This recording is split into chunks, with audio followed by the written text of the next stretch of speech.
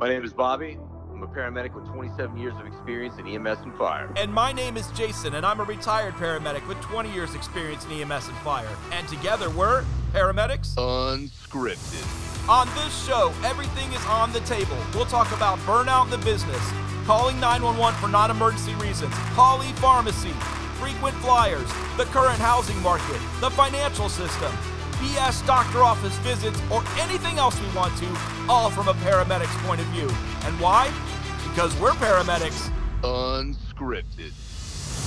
Welcome back into Paramedics Unscripted. I'm your co-host Jason. I'm here with my co-host Bobby for season 2, episode number 15. That's 1 to the 5. Bobby, how you doing, brother? It's Friday, bitches. Yeah, it's Friday after the backyard brawl. We're very sad here at Paramedics Unscripted. That was a good game, though. Did you watch that game last night? I did. In my opinion, some bad coaching decision there on the 4th and a foot not to go for it. Cost us the game, but our team played really well. You know Pitt rocks. Come on, man. Yeah, no, Pitt's good. They're number 17 in the country before the game started, but I think our coach doesn't have any balls. But that's besides the point. We don't want to get into that. This isn't a sports podcast, Bobby. Let's start off with some housekeeping real quick. We did want to talk about a couple things. Like, obviously, you guys, we do this show for you all the time, and we appreciate all the love and support. So if you haven't already, take a moment, hit that subscribe button on your favorite platform, preferably Apple Podcasts. But any one of them is great. And then tell your friends, man. Tell your friends, tell your coworkers. We're always looking for new listeners to enjoy the Paramedics Unscripted experience. What do you think, Bobby? Absolutely. We also want to give a shout out. We got an email this week from Darren Adkins. Shout out to Darren Adkins. Thanks for the support, and thank you for the continued support. What up, D? But thank you. Thanks again, man, for taking the time to send us an email. That's awesome, dude. We appreciate it. And he just said he enjoys it and keep up the good work. So we appreciate that. But let's get into it, man. Yeah, absolutely. So Bobby, I'll let you take it away. I know you wanted to start off with the EMS topic this week. So let's get into it, brother. Yeah, the EMS talk about it's something I've been seeing quite a bit out in the streets, a lot late. Oh, I mean, I've been seeing it a lot over the past several years, but even it's almost been on like warp speed lately, and that is the beautiful topic of edibles, and specifically edibles with high school kids. Oh, that's not as delicious. Well, I mean, one of the things that we've been seeing quite a bit in the high schools is these kids consuming too many edibles. And one thing I think that needs to be addressed is smoking marijuana and ingesting marijuana can be actually looked at as kind of two different things. Smoking it, if you eat, or actually it's going to be different in the way from smoking it to eating it. If you consume it, if you ingest it, it's going to be metabolized differently, because your liver's going to metabolize it differently, and you're going to get a slightly different effect. And depending on the potency of the edibles, and that's the one thing that we have seen with a lot of high school kids. They think that, every edible has the same potency, when that's just not the case. Yeah, no. Whether they're getting it from a dispensary or they're stealing it from one of their family members and it's getting it from a dispensary, or they're getting it from some other kid at school. And that's the other thing I want to address. One of the main problems we're seeing is a lot of kids that don't have experience with edibles, but they're getting it from another kid at school, and they're consuming too much, and they are just out of their freaking minds sometimes. But the thing I want to address, especially to parents that are listening out there that are either in this line of work or not. I mean, if they're in this line of work, they already know. But there's a lot of kids that I've been seeing that have been getting edibles from other kids within the high school, junior highs or high schools. And they think they're being cool. They're consuming these edibles, and they don't know what they're taking. And some of these edibles that they're getting from these kids are getting them from the street somewhere, which means it's not as clean as what you're going to get from a dispensary, which it could be split with something that you don't want or something that you don't know, especially with all the, like we've talked about before, with all the fentanyl. Yeah, the heroin around. And all that, yeah. Especially the fentanyl, since fentanyl is so potent, it only takes a smidgen to kill somebody. You just don't know. And I've had a huge problem. I mean, I'm talking multiple times a day in a shift with this very issue. I mean, we had so many kids at just one single high school, not different, but one single high school, the same high school. We kept going back. It was almost like would be considered a mass casualty situation because we had so many kids at one time.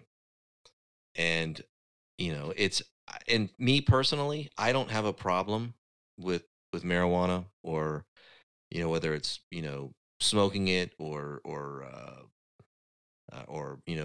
ingesting it. I don't have a problem with it. I personally can't do it because of what I do for a living, but I don't have a problem. That's one thing I don't really have a problem with because of the medicinal qualities. Some people need it and it works for them, so I don't have a problem with that. But Sure. when kids take it to the extreme or they get into it and they don't really know what they're consuming, that's where the problem just really starts to arise. And I just think that needs to be addressed. And if, like I said, if there are any parents listening out there, this is something that I'm seeing constantly. And I don't know if a lot of parents are aware of it or how bad it is, but it's getting to be pretty extreme every shift. Now, At least every shift I'm getting sometimes at least on the average, at least 2 to 3 kids with an edible, like they've consumed too much or they don't really know what they've consumed. Now, is your state one of the ones where it's legal? Where I practice, yes, it's legal. Okay. Now, why do you think because this was not really a big thing when I was a medic as far as edibles. Why do you think that's more predominant now than, let's say, fentanyl or smoking pot or whatever, or heroin now? Why do you think the edibles are more, bigger now? Oh, because it's easier to get. Well, I shouldn't say that. It's not easier to get. It's just, I think it's easier for some of these kids to get their hands on it because they can either get it from a family member, they can steal it from a family member has a hookup from a dispensary, but the biggest problem I see is that if they're getting it from, like, say a high school kid gets it from some person on the street somewhere, you don't know what that edible's laced in. And like I said, with all of the fentanyl that is mixed in everything, like, put it this way, like we talked about before, when college kids are having to test their recreational drugs, there's a problem. And like I said, I'm not trying to, I don't agree with any street drugs. I don't, everybody, if that's what you want to do, that's your prerogative. I mean, I personally don't do it. I wouldn't do it, but when you see college kids that are testing their recreational cocaine now to make sure there's no fentanyl in it, and they've learned how to do that, that shows you right there that there's a fucking problem. Well, it's also good on them in that sense. I mean, at least they're somewhat aware of the possible huge negative side effects. Sure, no, it's not good they're doing a drug. I totally agree, but when partying college kids are literally taking the time and learning how to test to make sure that their recreational dope is clean, that's pretty freaking crazy. So, yeah. I mean, that should be a wake up call to the government, maybe to, really start. I mean, because I think the whole war on drugs thing. Don't get me started on that, because that's the problem. You just hit it right on the head. The problem right now is, in all of the fentanyl in this country is coming in through the southern border. That's been proven, and this administration's not doing a freaking thing about it. They're taking the ostrich approach. They're putting their head in the sand and they're pretending like nothing's going on. And that's a fact. And that, I don't care what side of the political spectrum you sit on, this should anger you. Because but wasn't there a state, like, wasn't it, I want to say Washington State or Oregon, one of those states where they were saying they weren't going to prosecute for any illegal drugs anymore? Like nothing anymore. There's one of those states that did that on the west coast of the United States there. If I had, I don't know, but if I had to guess, it would probably be one of the Pacific Northwest. That's what I'm saying. It was definitely Washington, Oregon, from what I remember. And that's what I'm saying. Like, we now, a lot of states now do weeds legal and stuff like that. So it's being managed and it's being watched over, and they're making it pure, and they're not allowing this stuff. It's safe, in my opinion, it's safer now, at least. So I don't understand why, if it's that much of a crisis and the government really cared about that kind of stuff, I don't know why we don't at some point just start offering, a clean way to do it, because the lace stuff is killing too many people. Well, that's the big mystery, man. Yeah. And that's what people need to question, because we've been talking about, I mean, you can watch, you know me, I'm not a big fan of the mainstream media, but you can watch any of these news programs and they show you how much fentanyl is being brought across the southern border, whether it's through Texas, whether it's through Arizona, wherever. And I mean, we're talking, and we've said this before, except now it's a little bit more. There's enough fentanyl in this country to kill every single American in this country 20 times over. 20 times over now. Well, that's what. Yeah, and it keeps coming in. Well, that's what I'm saying. And- I've never believed the war on drugs is bullshit. We've lost the war on drugs. Like, it's over with. Like, you know. Well, that's why, like, for instance, Joe Biden made the statement the other day that no, anybody thinking of coming into this country has to be, like, say, vacationers from Europe or wherever. They have to be vaccinated before they can come into this country. It's like, you're going to say that bullshit now when you've been letting droves of people literally just walk across the border unvetted, and they're being bussed and planed off to different places in the United States, and they haven't been tested. Yeah, and he So says what- that's. Yeah, he What says. sense does that make? Well, that's what I'm saying. He says that side on one side of his mouth and the other side of the mouth. He's like, yeah, you don't need a license to vote.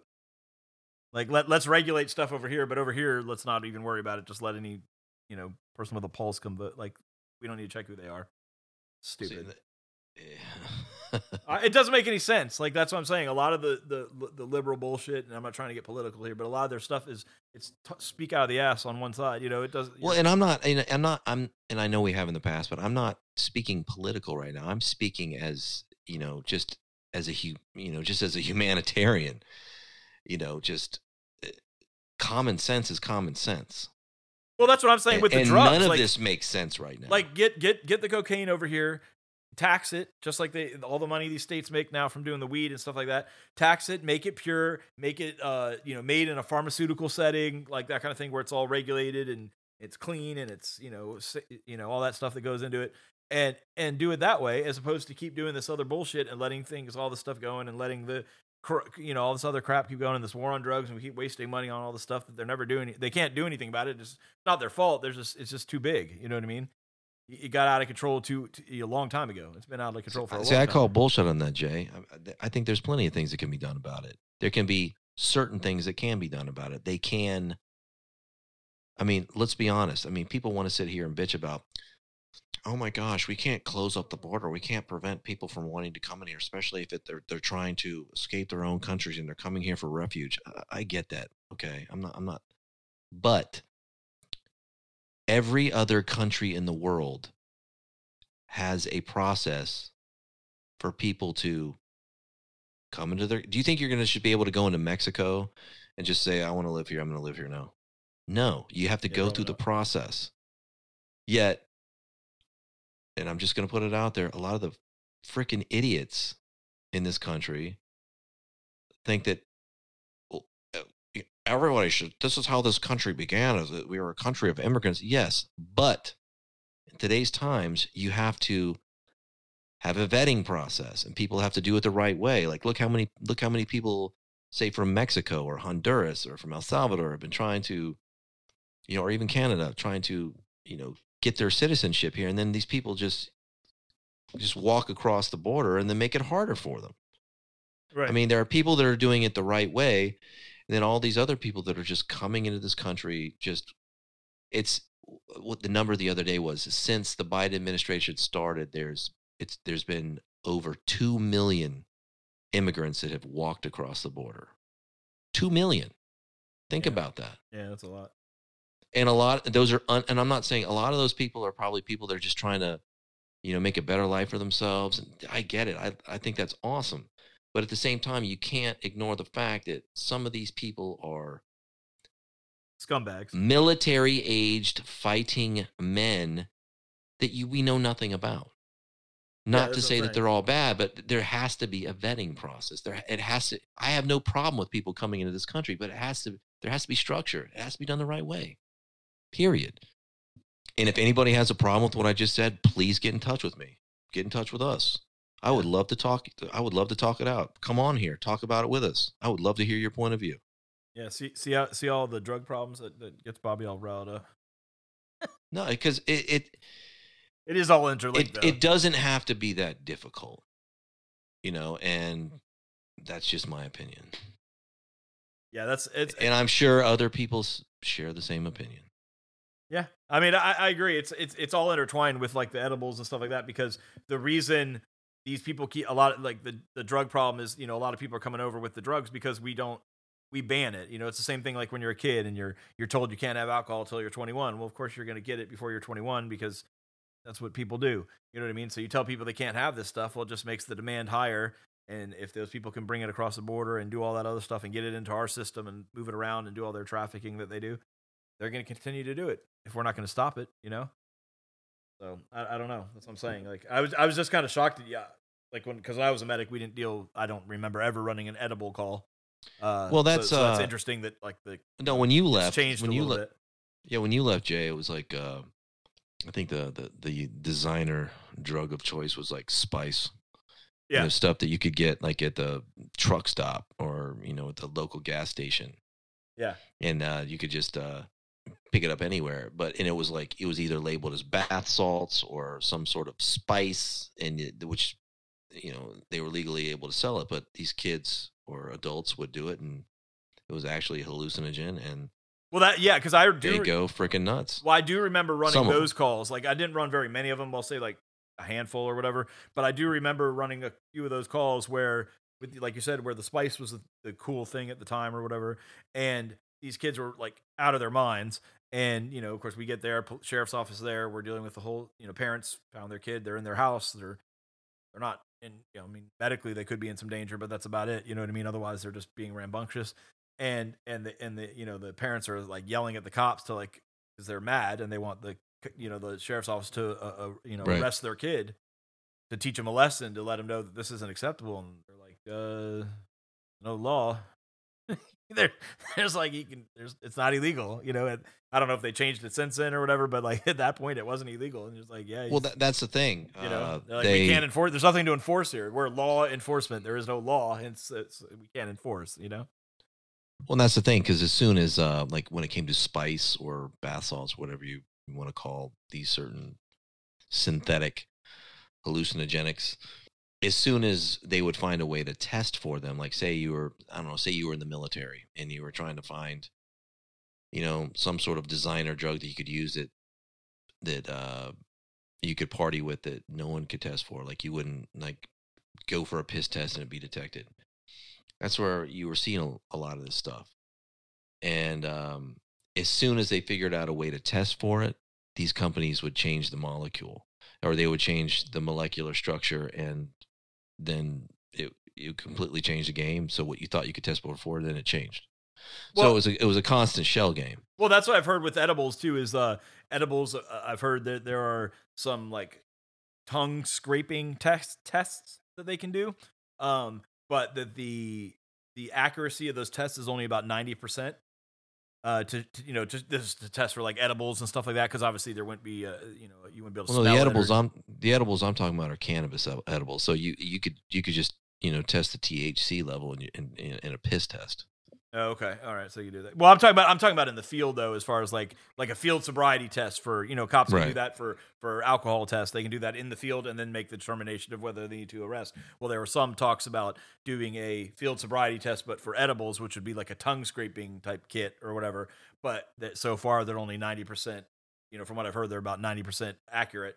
So they can't enforce that yet because, I mean, that would just bombard the court system, because every time you get busted for that, you just go to court. Like, that's pretty cool. I haven't heard of that before. Yeah, I heard they were talking about another podcast I was listening to, and they were saying that like that's one of the things that's like hinder, because everything that was the whole thing with like weed before all this stuff, before when weed was illegal everywhere. That was the big thing. It's like everybody's like, why don't you just make it legal? It's just a plant, and you hear the arguments on both sides, but it really came down to they can't test for it in the field. I mean, yes, you can all do blood work and all that other stuff down the road. Maybe you can do that, but you can't really, you know what I mean? That's what they want. They want something they can like, do this test in the field and then bust people for it, but they don't, if they can't do that, then the officers can't, you start clogging up the court system. And then if you have a test that's 90% effective, well, every person that comes to court is gonna be like, yeah, Your Honor, I don't disagree. Edibles are bad, but unfortunately I'm 1 out of 10. You know, Well, me personally, like I said before, I don't have a problem with cannabis, whether it's in edible form, whether it's you're smoking it or whatever, I whatever. don't either. There's people in jail for like their lives for weed. I think, How fucking well, stupid is that?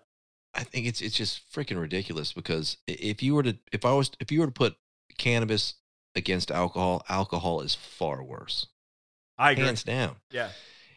And I mean, if you go back into, I mean, what was the first thing they did after they repealed prohibition? Back in the day, the next boogeyman that came in line that's when you saw that reefer madness stuff, where they just started demonizing marijuana, Right. and that if that your wife was going to get raped if she was around anybody that was with smoking marijuana, all this bullshit. They might take her Yeah. Doritos. Right, but like back in like prior to that, like say back in the early 1900s and before that, I mean, before allopathic medicine became what we know it today, every doctor in their doctor bag carried medicinal cannabis oil, and it's been proven that there are so many benefits from cannabis and hemp. I mean, hemp itself is the most versatile plant on the planet. I mean, people don't realize this, but this country was founded on hemp and cannabis farming. That's one thing that's not taught in history. I mean, George Washington grew cannabis. Yeah, that's what I was and gonna hemp. say. Yeah. So did Thomas Jefferson. So and what do you think the Declaration of Independence and the Constitution are written on? Hemp paper. Why do you think it lasted this long? Is because that's good quality. Well, I've heard that story that they were trying to make all that stuff like hemp paper. I mean, they did make it, but they were trying to make it like the mainstream thing or whatever. And then the other people who were doing the businesses that are not the hemp paper, you know what I mean, doing like regular stuff. That's where they came up with that whole thing of like, weed's bad, basically. You know what I mean? So there's like you kind of hear that same stuff with like, why do they push like breakfast cereals on people for breakfast and stuff like that? And you hear that like, oh, it's because Kellogg's and all those companies like that, they want to make it, even though they know it's not good for you, they just say that, oh, eggs are bad, and then get people to like eat that more cereal and stuff. It's the same kind of thing, it's businesses. Well, trying to yeah, fight it's for the same thing. Fight their marketing. It's the same thing with we'll use the fat and sugar. We'll use the sugar industry as an example. Sure. Back in the day when we had like that was like basically all the sugar cartels. It was proven, but I think it was back in the 50s that just for the sugar companies, the new boogeyman instead of sugar, just so sugar wouldn't take the bad rap, was fat, and that's where fat became the leading cause of heart disease and all your cardiovascular problems and all these other ailments, and it was embedded in your brain since then. Like our generation, and you grew up, thinking that fat, if you consume too much fat or certain different types of fat, you were going to wind up with cardiovascular disease or wind up having a heart attack, stroke, whatever. But come to find out that the biggest problem is sugar, or the combination, because there's plenty of fats out there that are great for you. Like I said, I'm not saying that all fat is good by any means. I mean, like a lot of saturated fats out there that aren't good for you. They're like, especially like trans fats. I mean, but people need to remember, like say back in the 80s and the early 90s when they were trying to plug margarine instead of butter, saying that it was so much better for you. What do you think the worst trans fat is that was sold? Margarine. Yeah. Yet that was being plugged that it was the healthy, it was more healthy than butter. It was a butter substitute. That's what we had when I was a kid. Yeah, like and like I think it was like I don't know the name brands, but I'm not going to name one here. But it was being especially through the 80s when we were growing up. Margarine was like the butter substitute. It was better for you. It wasn't gonna you weren't gonna get the artery clogging effects like butter. And come to find out, when they were within the past 20 years when they were talking about how trans fats are the worst for you, that's probably one of the number one trans fats is margarine. It's kind of like now when it comes to oils. Okay, one of the healthiest oils you can consume besides olive oil is coconut oil. Yet back in the 90s, when a lot of the movie theaters around the country were using coconut oil to cook their popcorn in, they were told to, a lot of the movie theaters stopped because at that time, coconut oil was seen as the most unhealthy for your heart and for your arteries. So all the movie theaters stopped, and then they switched to like peanut oil or something like that. I don't know what else. And then, of course, fast forward to now, it's been proven that coconut oil is one of the most healthiest oils and fats you can consume. It's a superfood. Yeah, that's why all the big. What does that tell coconut you? waters and stuff. Yeah. What does that tell you? Do your own research and don't believe everything you hear. Well, yeah, Or it's read. like the same thing, like you said with sugar too, because everybody caught on to the fact that sugar was bad, so then they're like, oh, we make all this diet crap now, the da da da da da, because now it doesn't have the sugar, and then you read the label and it doesn't have sugar in it, but it has all these different sugars just called different things. It's the same stuff. They just change the name or whatever. Well, there's so much stuff in this country that we consume that is illegal in other countries of the world.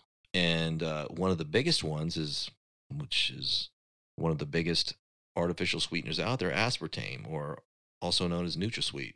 We're one of the only countries in the world where it's still legal to put it in food.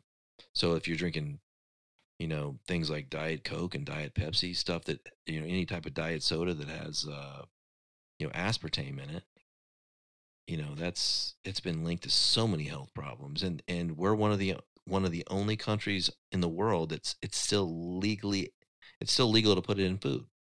Yeah, that's why you gotta do Zevia. Shout out to Zevia. Zevia, yeah, if you want a good soda like substitute that's sweetened with stevia, the most natural non-calorie. It is natural, comes from a plant. It's calorie free. Zevia is a soda that they have root beer, they have cola flavor, cherry grapes Coke, the best. Grapes the best. Yeah, grape, and then the ginger root beer are the best. Oh yeah. But they've got every flavor that you could think of, and it's good. The only thing that trips you out is if you pour it out of the can into a glass, it's clear. So if you're drinking something that tastes like a cola and it's clear, that might trip some people out because it's not dark. Yeah, and it's like, and the other thing that sucks with Zevia, that I don't quite understand is like their cans. It's like $1 a can, or something close to that, depending on where you buy it. Yeah, it's kind of pricey. Yeah, that I don't understand why they don't. If I was running Zevia, I would try to make my stuff more mainstream prices. I understand maybe stevia's more expensive or whatever to get, but if you buy it in big enough quantities, I would figure you could get rid of that problem, and I would sell it to match like because that's a big thing. Like we like Zevia in our household, and we have some every once in a while, but a lot of times you have to go back to the mainstream. I drink that stuff all the time. Yeah, but we do drink the mainstream stuff too, because I'm not. It gets old. $24 for a 24 pack of soda is a lot of money. When you start doing down in that every week or whatever, it starts adding up. Right, and like a lot of the diet sodas that use aspartame, or they use Splenda, or I guess the chemical name for Splenda is sucralose. And no one really knows what the effects or possible effects of sucralose are going to be. I mean, probably 10 years down the road, they're going to find out, oh my gosh, all these health problems they'll probably come out with that we didn't realize. But aspartame has been linked to a lot of neuro problems, and such as early Alzheimer's, and a lot of neurological problems such as that. And I'm gonna pop some aspartame right now. Well, on that note, we're going to dedicate this episode. Diet Dr. Pepper right here. Okay. On that note, okay, well, I'm going to give a shout out to, since what is it, September? Yeah, it's early. It's September now. Yeah, so September 2nd. It's technically fall. Yeah. It's horror movie season. Okay. So I'm going to give a shout out, and everybody can do this. I'm going to give a shout out to one of my favorite, and I'm going to say domestic beers, because it was probably in America, in my opinion, it was probably one of the first, if you want to technically call it craft or micro brews. Now hold Sam on, Adams. hold on one sec. Are we talking about a real beer or one of your little pussy Yeah, beers? no, we're not talking not like the other day. This isn't a non-alcoholic beer. This is not the No. one you do wearing pink No. shorts. This isn't that one. No. Okay. No, it's Friday today, so this Okay. is a totally different scenario. So you're not wearing a Speedo today. Okay, good. All right, gotcha. No. No, I like the non-alcoholic. It's just better. It's just nice. It's kind of refreshing. no. Give a shout out to you can go down to Costco, Sam's Club, BJ's, wherever, local grocery Don't store. go to Sam's Club. Sam's Club's owned by Walmart. Fuck them. Well, you can buy a Sam Adams fall pack where it's all their you got the pumpkin ale, you've got the Oktoberfest, you've got their regular Boston Lager, you've got their regular smooth lager, and yeah, right now I'm drinking a Sammy Oktoberfest because it's Friday. That's and why it's I like. delicious. See, I don't like the multi packs as much. I like go to Costco and get the just the Oktoberfest. Oktoberfest. Well, no, is so my good. my wife was nice enough. I came home from work the other day and I had this massive case. I'm like, right on. No, they're good. I'm not like regular Sam Adams. I'm not. It's okay. It's like the pumpkin one's pretty good, but the Oktoberfest. Well, no, is what I banging. mean, the reason why I have respect for Sam Adams is because, let's be honest. For years in this country, if you're going to compare it to Europe, this country didn't know how to make beer. I'm just going to be honest. Our beer tasted like piss compared to, like, say, Germany or the Czech Republic, or other places in Europe that it's an art form to brew beer. I mean, you could definitely tell the difference. And Sam Adams was the first, brewery to come along in this country that recognized, like, the beer in this country tastes like shit. Let's make something that actually has some flavor. And they did, and they delivered, and they just went full force. And then, as you saw, as we've talked about before, Jay, like in the 90s, where we started having a lot of the quote-unquote breweries pop up in this country. Like, I think the first one I noticed was Pete's Wicked Ale, Yeah. Pete's Wicked Winter Brew, and then it just kind of just snowballed from there. And then everybody started doing it to where now it's considered, not microbrews, but craft beer, to where you can go to every street corner and they're all making great beer, and it's an art form, and they have their own flavors and they're phenomenal. I mean, Yeah, there are we some have out one there too. that I don't like, but I mean, most of them are pretty damn good. Yeah, we have one here in Huntsville. It's Straight Ale. They're awesome. A great microbrew. They're really good. I mean, when you can drink that, why would you want a Rolling Rock? I mean, come on. God. I used to drink Rolling Rock when I was in college, and then I remember that was like our go-to beer because it's cheap or whatever. That's the only beer I literally cannot tolerate. Well, I used to love it, and then we bought, we went out on a Friday and got all our beer for the weekend and stuff like that, all our liquor and all that stuff, and we got a 12-pack. One of the 12-packs we got was skunked, and of course, you don't know that when you buy it. Wait, it was even more skunked than it actually. Oh yeah, no, is it was skunked like regularly? it was like yeah, it was bad, and we all started Ugh. we were all drinking it, of course, because at first you're just drinking it, and you're drunk anyway, and then Right. we all started getting sick, and we're like, what the hell? And after that, I was like, oh, and then like after you start sobering up, the next day, or whatever, you try another one because now your palate's clean, you're not trashed, because after you're like 4 beers in, you don't really taste much anyway, and then, Right. now we're doing it later, and we're like, oh, what the fuck is this? And then like, so then that was it. And after that, I couldn't drink Rolling Rock anymore. Like, I was like, nope, not doing that. And then I liked yeah. it before then. I didn't mind it, but I was like, no.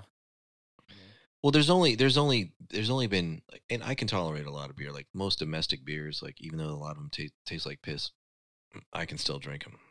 I mean, they're still. Yeah, I like Miller Lite. There's a couple Miller of like Lite's a good beer. Miller Lite. Like if I'm gonna drink a lot of beer, Miller Lite is that or Corona Premier. Yeah, that's good. But yeah, but there's only 2 beers that are hard for me to tolerate, especially one of the 2. One of them being Rolling Rock. The other one, for some reason, I do not like Heineken. I don't know what it is, but the thing is, if I get 3 in, then I can tolerate it a little bit more. Oh, yeah. Well, you can tolerate anything when you get 3. Yeah, well, that's the thing. Like Heineken's like obviously very popular and stuff like that.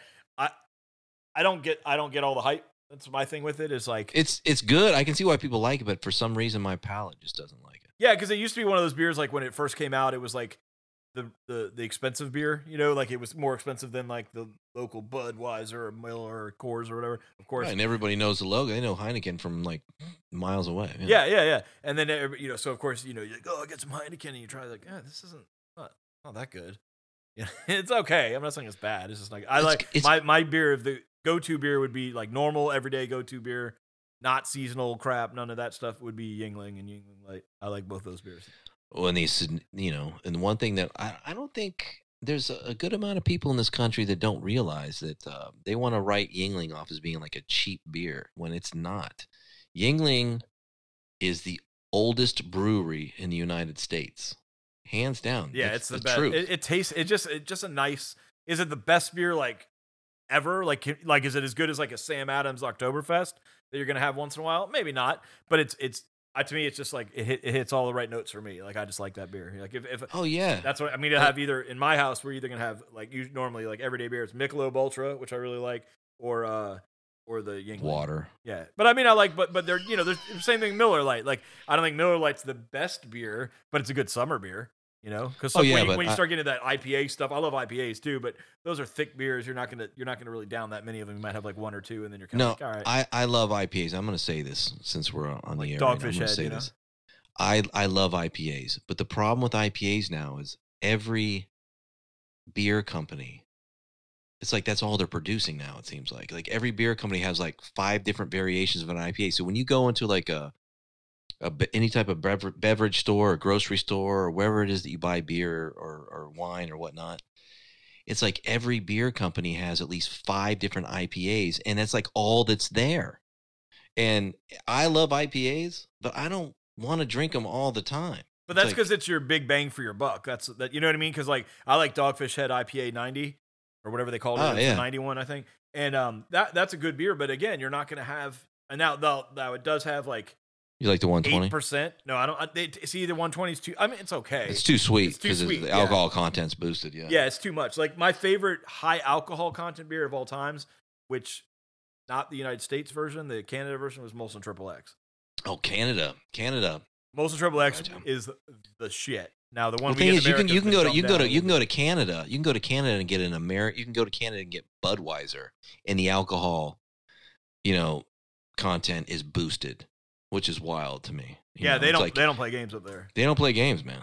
And that's a good. I'm glad you mentioned that because there's like Moosehead, Molson, Labatt's. I love all Canadian beers. Yeah, Molson Golden. I used to drink that down here a lot, but then I remember we went up to Canada to go up there to the Hockey Hall of Fame and strip clubs and stuff like that. And we went up there and I tried I was like, oh, this is Molson Triple X. And the guy I'd bought one. I was like, you could buy like a bottle of these at this place. And I was like, oh, that's really good. And then we bought like they sent it there. They have they're called beer. I guess maybe like Maryland does or something, but they had like a beer store. Right. So you had to go to the store and there's like Maryland has liquor and wine. Well, this was like. Well, this was like a store. It was like a little shit shack. It looked like a little place, like someone's bedroom. I mean, it was not very big. And then it had bottles of beer on the wall, like literally, probably hundreds of them on the wall, all different beers. Right. And then you could, of course, it told you the price and whatever, and you could see the bottle and look at it and whatever you wanted to read the label if you wanted to or whatever. And then you just went to the guy at like the cashier area. And you're like, hey man, let me get 24 Molson Triple X bottles. He's like, okay. And he gets on his little thing for like a drive-through. He's like 24 Molson Triple X bottles, and then all of a sudden down a conveyor belt came the case of them, and that was it. It was like I was like, this is awesome. This is fucking great, That's like just as awesome as like Brew threw out in the Outer Banks. Right.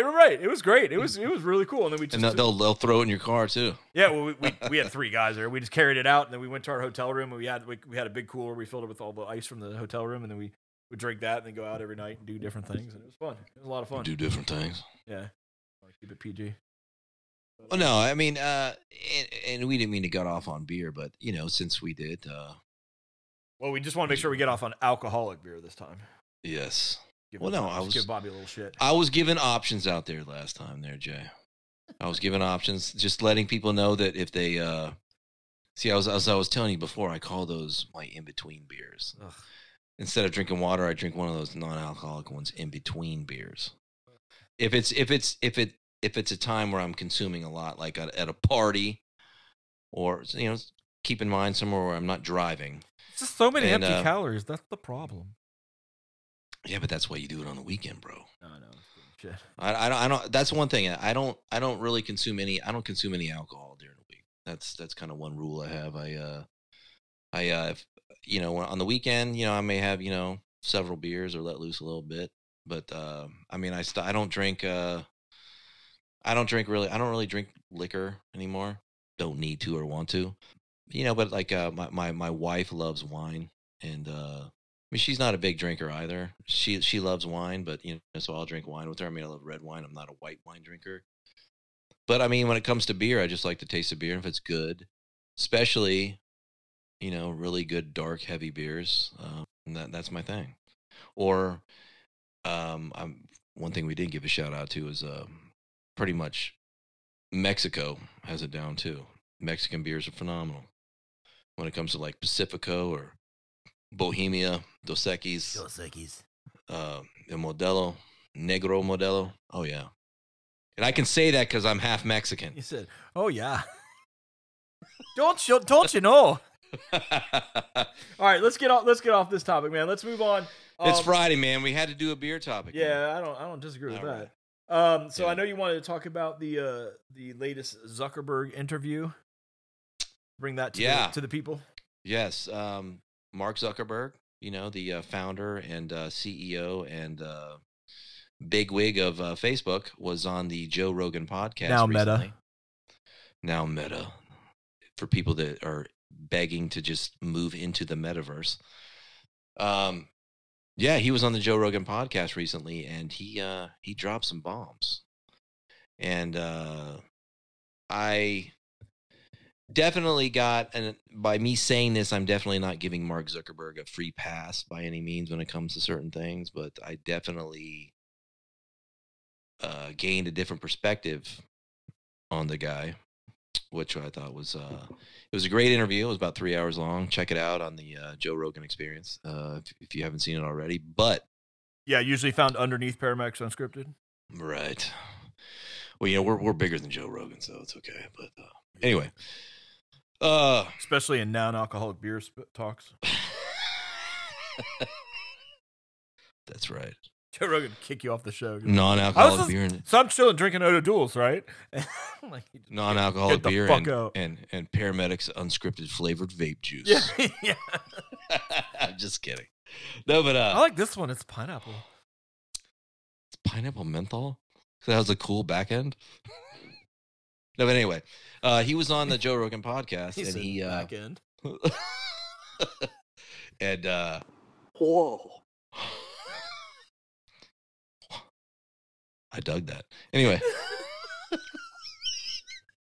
Anyway, he dropped some bombs because he basically, one of the things that they started talking about was the situation that happened prior to the 2020 election, which was when the Hunter Biden laptop came into a major topic at the time, especially right before the elections of 2020.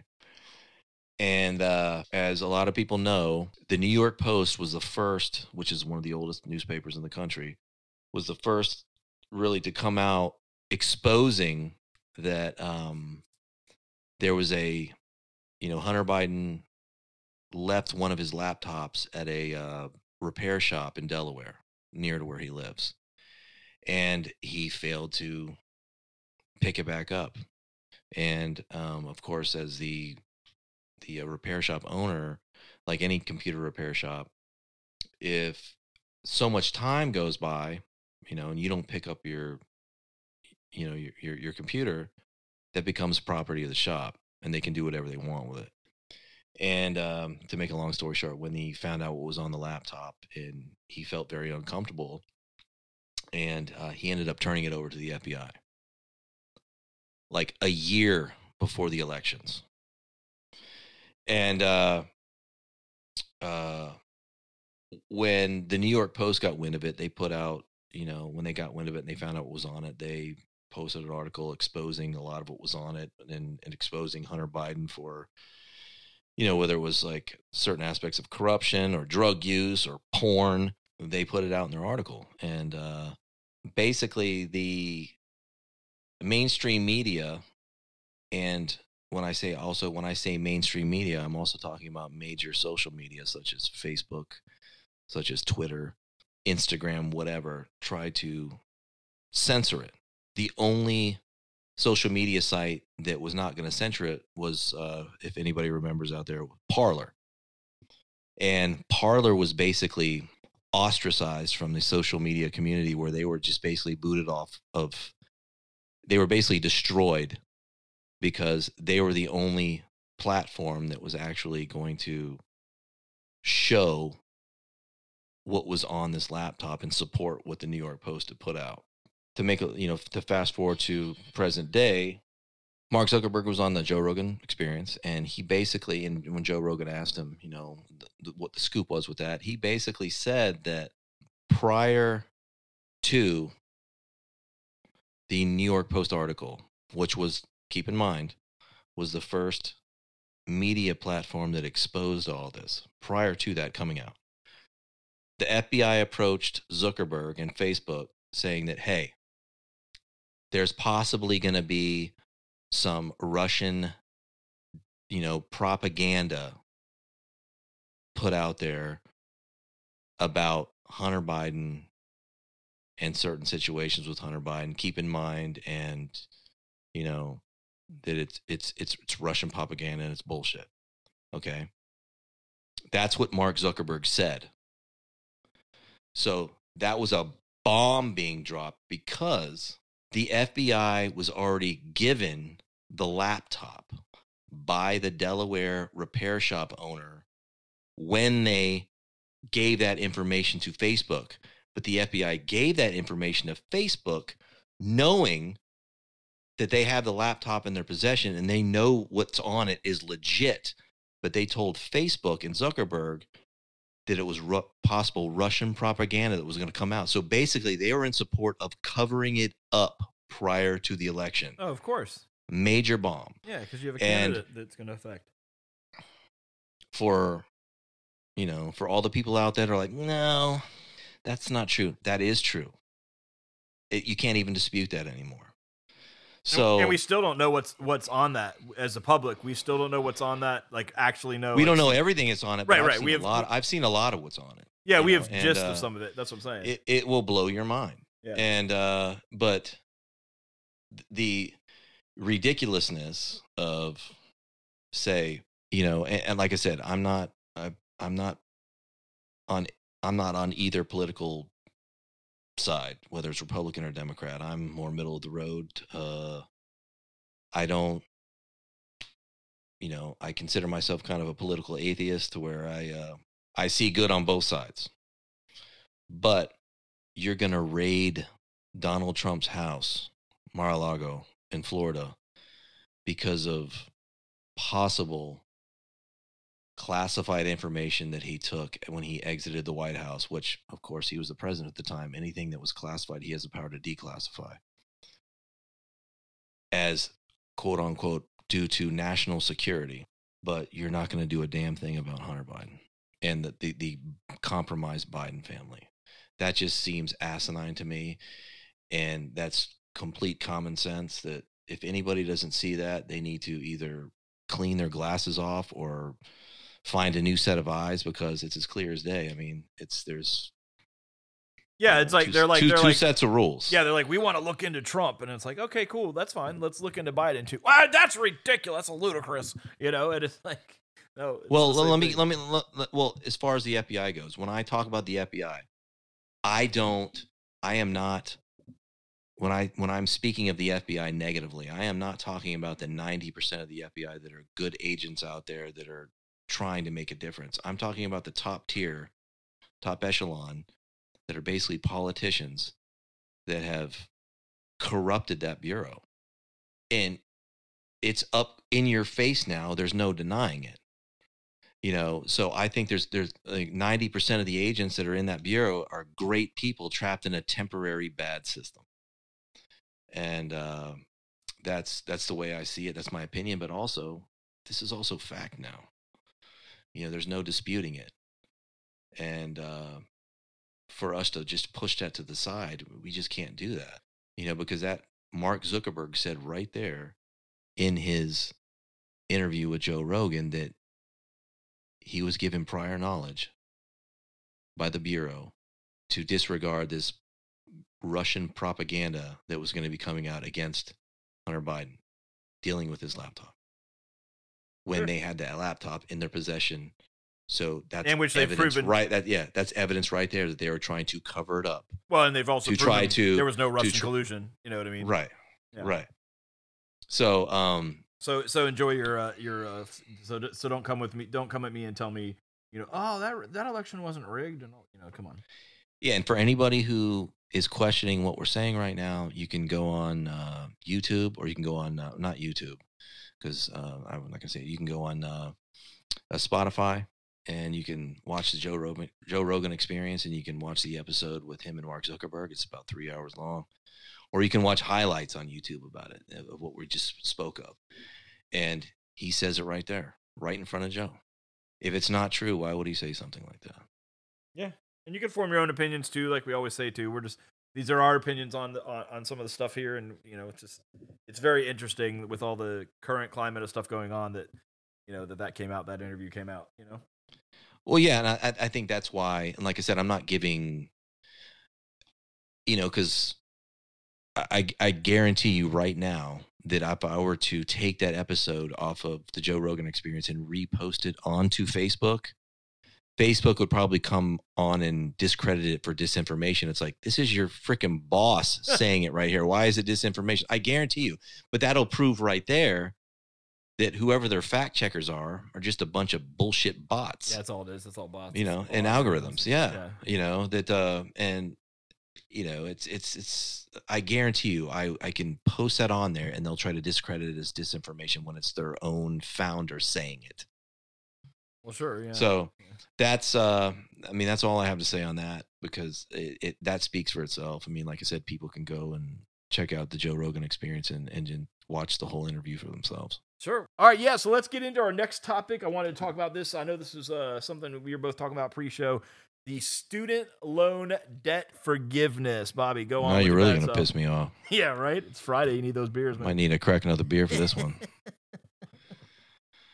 The student loan $300 billion payout for $10,000 for if you're making under $120,000 a year. Is it $140? I can't remember. I think it's 120. I think it's 120. Yeah, I think so too.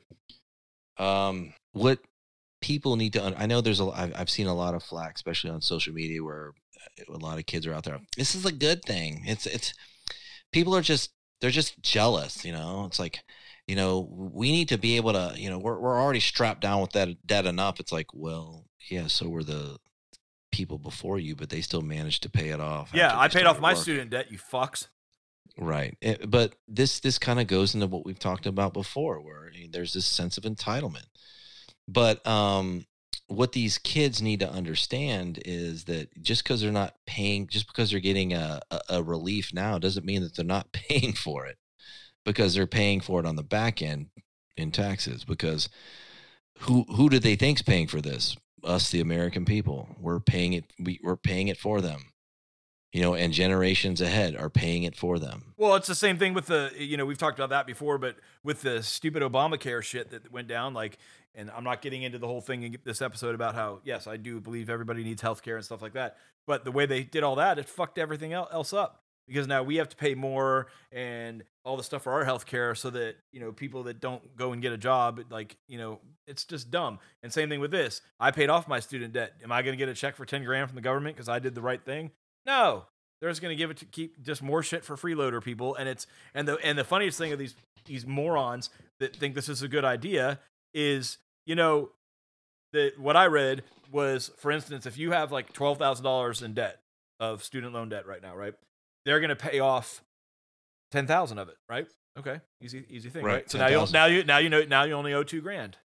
No, if they pay off less than what you actually owe, then you're going to be taxed on that $10,000 as income which could be as much as like $3,500 if you're in a 35% bracket, or if you're in a 25% bracket, it'd be $2,500, $2,500. I mean, Right. people need to understand that. And conveniently, this comes on the back of the last episode, the 87,000 IRS agents. So where do you think this money is really going to come from? It's going to come from the taxes. They're going to do this. Also, you idiots, the people that are the idiots that think this is a good idea, right? Now, I'm not denying that colleges are way too expensive. It's bullshit how out of hand everything's gotten, but they have to charge that much to pay these football coaches, and we could go down this road very far, right? I'm not denying that it's overcharged, but here's what's going to happen. You're whatever, you graduated college now, you're 24, let's say, right? You just graduated college, you're 24 years old, you got some student debt, you're very excited because you're going to get 10 grand reduced off your debt and maybe have it taxed as income depending on your situation. Okay, Yeah. cool. You're pretty excited about it. Oh, that's wonderful. That's wonderful. Now, fast forward, you're 26 years old. No, not 26. You're, what would it be, like 30-something years old. You have kids. You have your own kids now. Do you think the colleges aren't going to adjust their college rates and make them even higher to recoup this money they're losing? I mean, that's what I'm saying. Like, people don't understand this. The colleges are not going to be Glad you brought that yeah, up, 'cause colleges that's aren't going to be exactly like, what I was oh, gonna yeah, touch they're not on. going to just let it go and be like, oh, we lost millions of dollars or billions, whatever it is. I don't know what the number is, but we're going to lose this much money because the government did all this stuff. Oh, cool. They're not going to be like, oh, cool, and just let it go. That's not how this works. It's not how any business works. It's just like any other business. Shit happens. They pass it off to the consumer. Well, it's kind of like the same when the government started guaranteeing student loans, which is when it became such to where the student loans were the only loans that you couldn't file for bankruptcy on. Yeah. You file for bankruptcy, right. they'll wipe everything else out for you, no problem. But student loans, not student loans, because the government's guaranteeing those. And if you notice, one of the first things that happened after the government took that over and started guaranteeing those student loans, the first thing that happened were these colleges and universities were jacking up their tuition rates. Yeah, it's guaranteed money. Jacking them up. Yeah, it's guaranteed So money. what do you think, like you just touched on, what do you think's going to happen now? Aside from the taxpayers fitting the bill, what do you think's going to happen now as far as what the colleges are going to start, doing to the tuition rates? They're going to jack them up again. Yeah. Because they can. Yeah. If Biden really wanted to do or structure this a certain way to where, he wanted to do something similar to what he's done, but do it in a better way. You get some of these universities. We'll take Harvard as an example. And maybe that's an extreme example, but I'm going to use it because like their endowment is like in the billions. So from what I've heard. Yeah. So it's ridiculous. So why doesn't he structure it in a way to where he gives them no choice to? These universities are going to have to suck it up to a certain extent and just extinguish some of these loans. That would make more sense to me. But then you would also still have the same problem to where they're still going to raise the tuition rates, forward on. So, but it's just. It's like I've always said before, and I've said it before on this podcast. It doesn't matter. There is no free lunch. It doesn't matter how much relief you think you're getting. Someone still has to pay for it. And that means you and everybody else is going to have to pay for it. Well, that's what I was bringing up. Like, I mean, imagine you're getting a $10,000 credit and you're very excited about it, but now you owe $3,500 you don't have. You see what I'm saying? Yeah. You're just robbing Peter to pay Paul. It's all bullshit, and that's why I don't understand Right. it. And then the idiots, like I said, that don't think about that kind of stuff, they're like, oh, this is awesome, but they don't realize you're going to get ass fucked on the other side of it when you put your kids in college. Like when they have to go to college, these rates are going to be, they're already through the roof as it is. They're going to be even higher. I mean, it's absolutely ridiculous where most kids can't go to college without taking out loans. Yeah. Because I mean, even it's getting to the point where even parents, even with setting aside a college fund, a lot of parents nowadays can't even pay for college because it's so expensive. Well, especially if it's out of state tuition. Yeah, that's why there's a lot of big things now with like online schools now and all this different stuff like that because those are cheaper and it's, you could argue whether that's optimal learning or not, you know what I mean? But But like that's what it's coming to, because a lot of people can't afford the room and the board and the books and all this other stuff, you know. But that's another sore subject for me too, is because when it comes to a lot of colleges and universities, when it comes to books, they're still charging the same amount for books or more. Yet a lot of these books are now being downloaded. You're not buying something physical anymore. Well, I will say I went to WVU, but then I ended up doing a lot of partying and stuff like that, and then later on went back in my life and finished my degree at Liberty Online and Liberty University Online. And Were I you will born say no, and I will say that Okay. that one of the things they did there, because that's like a nonprofit school, which is pretty cool. But what they did was they definitely did not do what I went to, regular university. You could get the books online, as of course, like ebooks, which they didn't have when I went to college originally. Um, and that's not a big deal. But you could rent them instead of buying them. You could buy them, of course. You could just buy whatever book, but you could also rent it for a heck of a lot cheaper. But you'd only have it for, let's say, I don't know, a semester. So whatever a semester is, 6 months, 3 months, whatever it is, they would Right. that's how long they would give you it. So you'd have it. It basically went to about 2 weeks after your class was over, and then all of a sudden it would just disappear from whatever device you had it on. And so that way was kind of cool, because that was a big way to cut costs, you know, because sometimes you'll get, like, I used a lot of grants and stuff to, get money to pay for my college, stuff like that when I was older. And, but it didn't cover everything, it covered a lot of it, but didn't cover everything. So then I would have to pay for the books and stuff. So I'm like, well, I don't need to I don't want to buy all these books because anything labeled, it's just like EMS and fire gear, a jacket, but then it's a jacket labeled for EMS is like 5 times more expensive. Same thing with a book. It's a book. It's $30. Oh, it's a college textbook. Oh, it's 500.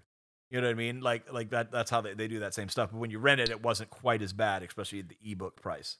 Well, It or wasn't if you quite as would bad. buy, even if you would buy used books from like the college bookstore, Yeah, you would buy used books, and then if you would sell them back they at give the you end of the nothing. semester, they would basically give you nothing, but then they would resell those used books for top dollar. Oh yeah, yeah, yeah. It was always a racket. That was a big thing when I went to college. Like, you'd go buy your books, whether they used or new, whatever you bought. You bought what you could get. You tried to get used if you could, obviously, to save money. But then at the end of the year, there was a rush to the bookstore. Right. As soon as you took, like, during exam week, you might have like Monday through Friday exams. Well, Monday you take your last social exam or something, right? There's a rush to that bookstore to get that social book back to them, because they only need so many. They're going to buy new ones too, and then because some of them are in shitty condition and stuff like that. But they'll look through it and be like, "Oh yeah, I'll take this book from you." You know what I mean? And then they give you a high price if you went on Monday. But if you try to go on Friday, it might be like, half off what they were going to give you before. Because those are the ones I kept. And then there's Yeah. the whole racket of college. I don't want to get into all that thing, but whole racket of college books where it's like, guys, this semester we're gonna have this book. It's called Social 101, 5th edition. And they make you buy that one, and because I dropped out of college, and then I went back a couple of years later. This is before I finished at Liberty. Went back to WU a couple of years later, and I went back and I was a social major, so I met and went back, got into a social class I was supposed to go in and everything like that. And I went up and talked to the professor, and he was a professor I had a couple years prior when I was still in college before, right? And I went up to him and I was like, hey, Professor so and so. And he's like, hey, how are you doing? And then I was like, I don't know if you remember me, but like, he's like, yeah, I remember you. And I was like, hey, look, I got the book Social 101, 3rd edition. Do I really need to go out and buy Social 101 5th edition? Is it really that much? Has Social really evolved so much in 2 years that like this is so much drastically different? Or He's can I like, just take good he notes? goes, no. He goes, man, from 3rd to 5th, they change the cover each year, and there's a couple little blurbs. He's like, I'll tell you what I'm gonna do. He's like, I will during class, so I don't single you out, because that was like a lecture hall class where it's like maybe 200 kids, 100 kids, 150 kids, something like that. He's like, to not single you out in class, and just to kind of help everybody out, because there's some other people in your same situation. He's like, I'll just tell everybody, like, hey, read chapter 1, pages 30 to 40. If you have a 3rd edition, it's 20 to 27. You know what I mean? Like, just like he'd give you the different page numbers, because he knew that people did that. And I thought that was really cool of him, because he was like, yeah, a lot of them. There's sometimes you definitely need to get the upgrade because they've changed a theory or whatever, right? Or there's some new discovery, and depending on what kind of class you're in or something like that. But most of it is Right. just change his cover so they can resell a whole bunch of books to these colleges again. Big racket. But Yeah. anyway, anything else you want to get into this week before we wrap it up? I think that about does it for Friday, brother. Yeah, man, I think so as well. Hey, I did want to give a quick shout out again to Darren. Thank you again for that email. And Thank you, then, Darren. yeah, thanks again. And then also a quick happy birthday to my daughter, Mackenzie. She turns 14 tomorrow. So happy birthday. Kenzie. Yeah, happy birthday, Kens. And without further ado then, man, we're going to get out of here. And we'll see you next week on Paramedics Unscripted.